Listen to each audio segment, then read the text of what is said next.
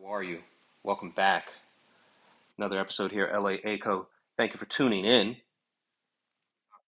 We've listened to the most recent two episodes with Charlie and I based off of growth stocks and adjustable rate mortgages in. I hope those episodes found you well and you have a better understanding of market conditions outside of the country. These next three episodes are going to center around treasuries. I know sometimes that can be a bit boring for most people as they may not immediately understand treasuries, but you have to understand the reason it is the focus.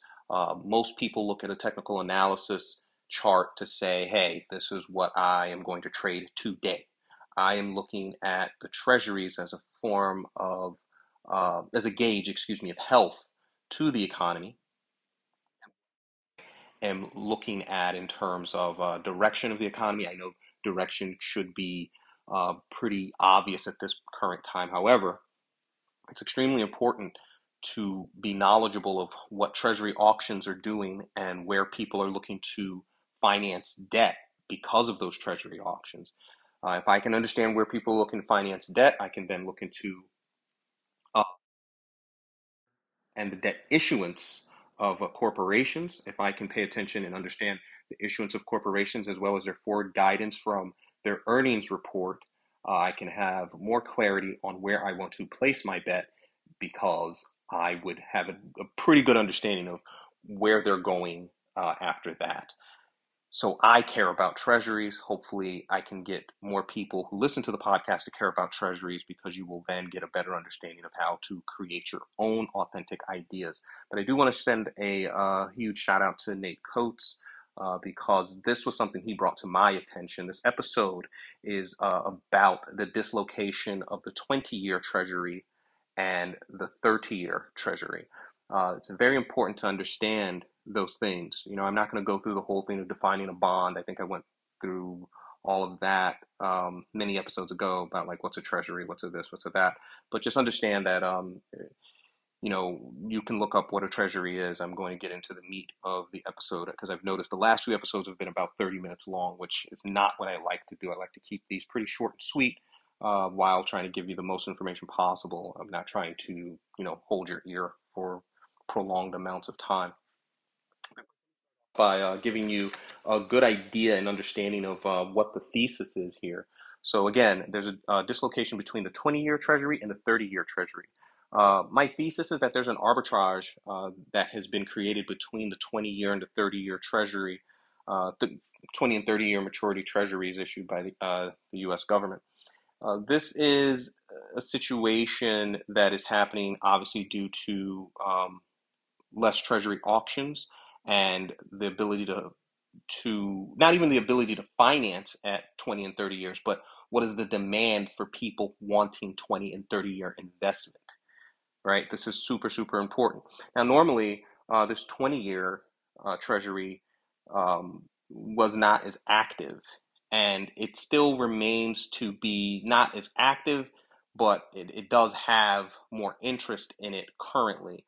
Um, and then the 30-year is very active because of mortgages, right?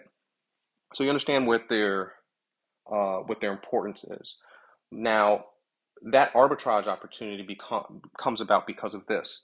So the 20-year treasury has a yield, meaning a return on your money, if you put in return on your money, of 3.33%. Treasury has a return of 2.97%. This would be as of June 5th, 2022. For where each has probably a 1 point difference.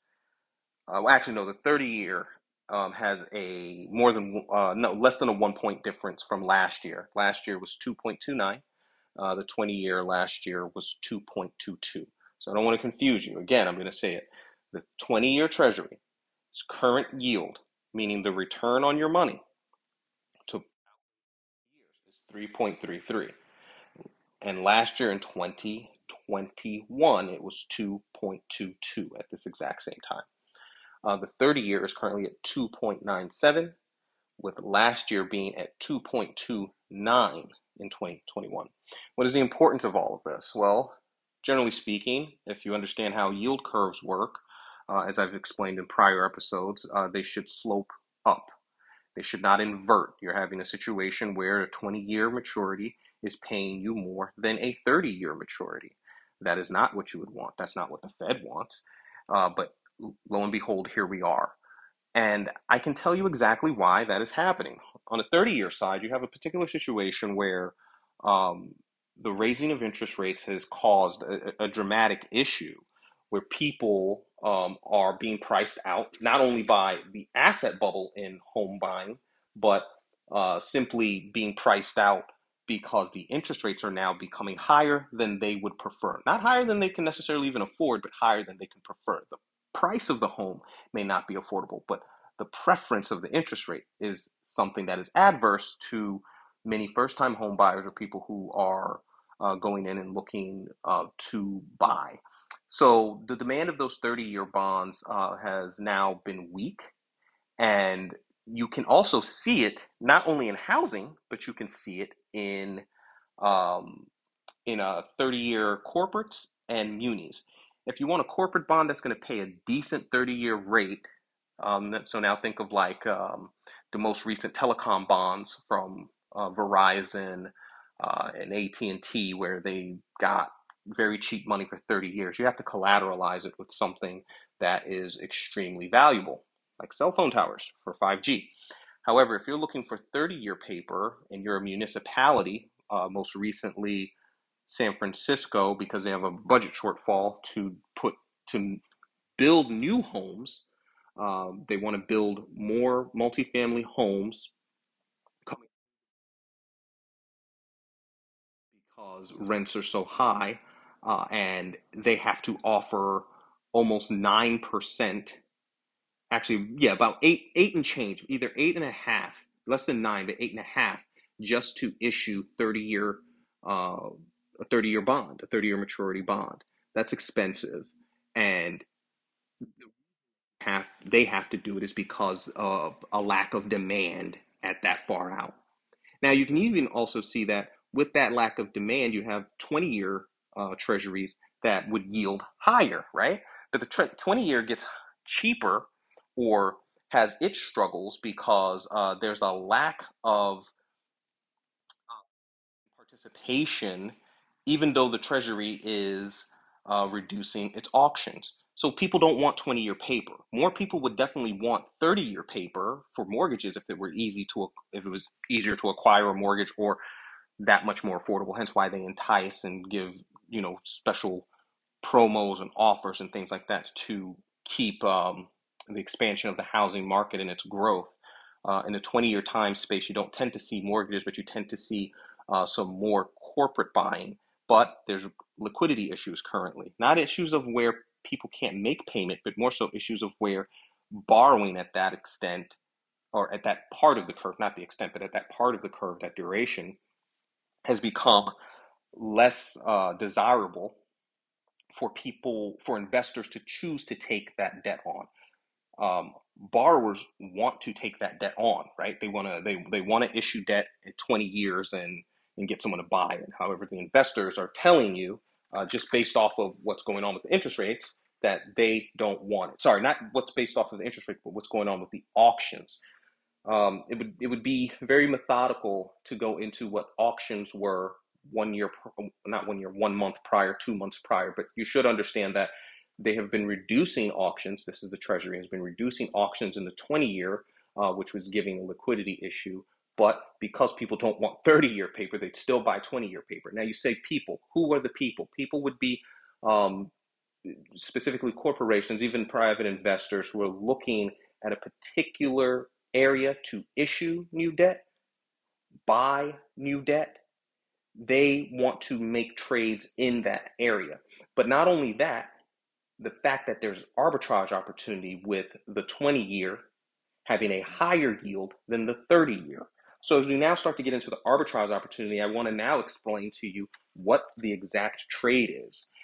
I've given you a bit of the backstory, and here is the trade. The trade is specifically is called an invoice swap spread. It's going to be foreign to most people, but you will come to understand it. And this is the basics before I get into the fine detail. The basics is pretty much like this. If futures are up, the 20-year performance generally is going to lag, right? Because they're working in an inverse relationship to each other. The 20-year performance is a bond. Futures up, bonds down, stocks up, bonds down, right? But specifically, this invoice swap spread is tying right to treasuries. Uh, you pay attention to what futures are doing, but you want to know specific futures, specifically like gold, specifically like oil. If those are pumping and moving up, you're going to see a fall in the 20-year price. Now, this will dovetail with the next two episodes as to why you would care where the 20 year is and the 30 year is, because some people would say, well, great, how do I trade it, or what do I do? So now, allow me to get more specific on what the invoice swap spread is.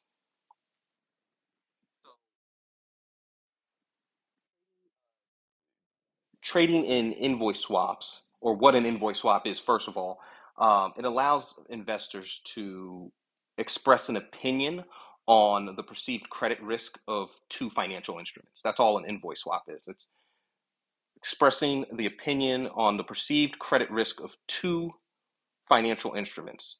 One is a future, one is a 20-year treasury. And say one is a future and one is a 30-year treasury, right? So you're obviously creating these two trades. The wider the invoice spread means the more credit risk, meaning the wider the 30 are from each other, meaning there's more risk to one side or the other. Now, the risk doesn't mean that the government treasury would default. It would mean who are those participating in that 20 year, and how far is it spreading, and what is their ability to refinance or get financing in that time frame. There's some corporations that's where they're going to finance. Some will finance at 5 years, some will finance at 7 years, some will finance at 20 years. You will see these things develop and see this invoice swap spread be apparent if you can find that are in that area. I'm not saying that you can immediately find them because you Google. What I'm saying is when you do find something interesting out there, you do find opportunities, you want to look at their debt. And when you look at their debt, you want to look at what bonds they've issued. Where did they issue those bonds? Where did they originate from before they are at their current um, stage? Because it could be a 5-year-old bond that was originally issued for 20 years, etc. You understand? So that's what I'd be thinking about. Banks tend to issue in that 20-year space, but also investment banks also not to be they shouldn't be conflated with retail banks. But not only them, there's a slew of other companies. As we've talked about before, about 70% of all corporate bonds are junk bonds, and they're not all issuing within 5 years because sometimes it's too expensive to issue within 5 years. You need more time. You can see this to be proof positive with AMC and the fact that what they're trying to do currently, though they've been successful doing with one, is to either refinance or extend the bond payment or due date of bonds that they have so that they can address some of these situations as they pertain to the ability to service debt and its um, yield requirement. Sorry, its interest rate requirement. The yield comes from whatever the interest rate needs to be and whatever you financed it at. Excuse me, but you can look up yield and interest rates to get a better understanding. I just wanted to make sure I clarified that. So it's going back again to the invoice swap spread. That's where you're looking at it. You want to understand how the two financial instruments are in relationship to each other and what the credit risk is between the one, which is the 20-year treasury, and its spread, its yield between it and the 30-year maturity. And the wider the spread is where you can see more of the credit risk to one of the other. Now, trading of invoice swap spreads typically involves buying and selling a treasury future, paying or receiving a fixed reliable interest rate. Um, so that sounds really technical, but in essence, what I'm saying is that you go on the futures exchange and you buy a treasury future, right? For 20-year maturity, 30-year maturity. you find exactly what instrument that you're looking for. I'd be looking for a 20 and a 30-year maturity um, bond future. Generally on the CME, I think you need like $1,500 in capital, and they can extend you. Obviously, it'd be smarter to use about 25,000. You need a cushion for a margin of error, and then they will give you margin on the money. Once you have been able to find that 20-year or 30-year fixed Treasury future bond, you would then pair it to some form of uh,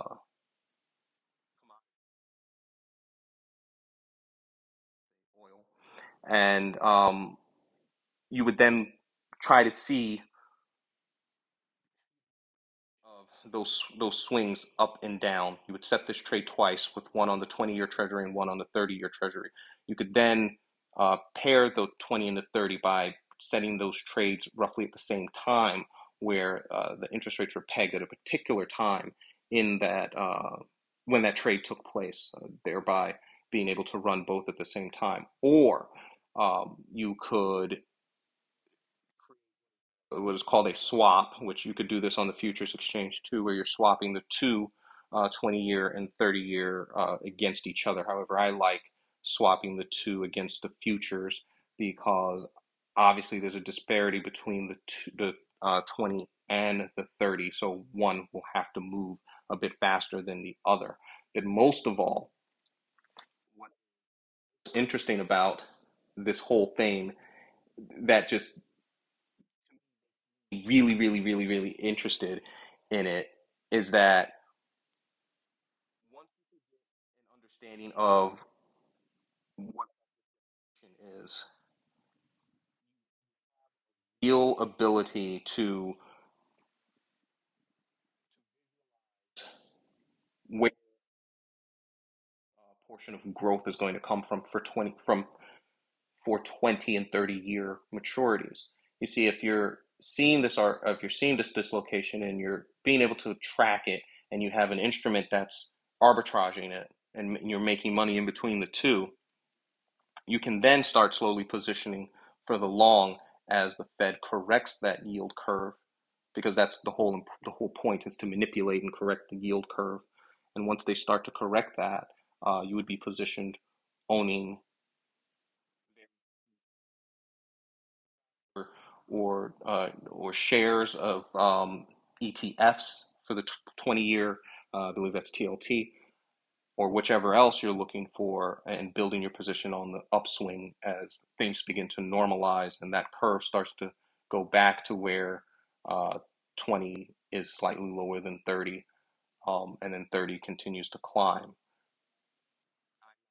This happens immediately, but what I am saying is that the indication to me shows there is opportunity out there for arbitrage. And if there's opportunity for arbitrage, corporations are looking for that opportunity themselves.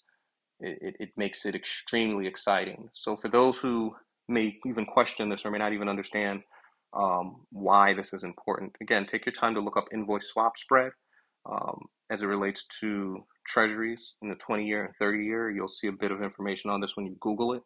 You can formulate what you believe, but this is what I believe is going to happen. It'll obviously keep people abreast, but that's the trade that we're going to be taking moving forward. And it's because of that backstory from the beginning of the um, episode, informing you of what's happening at the 20-year, what's happening at the 30-year mark, that make me extremely interested to enter that trade. And I think that it works out fully. So, I think that take it to the macro level of how everything is going, you would be very satisfied with what the market and what you could begin to um, see in a bigger picture and directionally and build a larger position to trade bigger. Again, that's always the overarching thesis, is not overarching agenda when we come up with these theses. There's always some trade that you can do on the short term, but you always want the trade that can turn around and give you that 10, 20x when you're very clear on where things are going. And what I'm very clear on, and I don't think it'll be just completely linear, but I'm clear that they will correct that 20 and 30-year inversion, um, and the fact that there is that dislocation. I can take advantage of the dislocation while building into, um, for the long hold, 20 and 30-year dislocation. Again, the 20-year is higher, has a higher yield than the 30-year, and it shouldn't be happening. Need to correct the demand in housing, but it's going to be hard to correct the demand in housing, so you need to flatten some of that demand or some of the dislocation that is taking place in that 20-year to bring it down, hopefully keeping challenge. We'll make money on the arbitrage. And then when they prepare the challenge, we'll be right there waiting to ride it up and ride that 30-year up as it corrects itself and be shorting that 20 years it's down because um, we have a hedge or a swap that has been created. And again, you don't have to look at these swaps as something that's overly complicated. You just have to have access to the Commodities and Futures Exchange, and you can create this kind of swap known as an invoice swap. So again, I'd like to thank Nate Coates for give, giving me some insight on what he was looking at, and luckily I was able to find what the products were and how to do it. So I hope this episode has found you well and you are enjoying your day. Um, I can't wait for you to hear the next episode. And then I keep using the words dovetail because it follows right behind this one, and it's going to be dealing with the 10-year Treasury and the fact that its yield is hitting 3%, keeps knocking on 3%'s door, passing 3%, and what that's going to mean to your overall equities market, and especially to those who love tech stocks, what that is going to mean, because it means a lot. I thank everyone again for joining in Trade Talk. I appreciate you and everyone who listens. LA Aco out. Take care.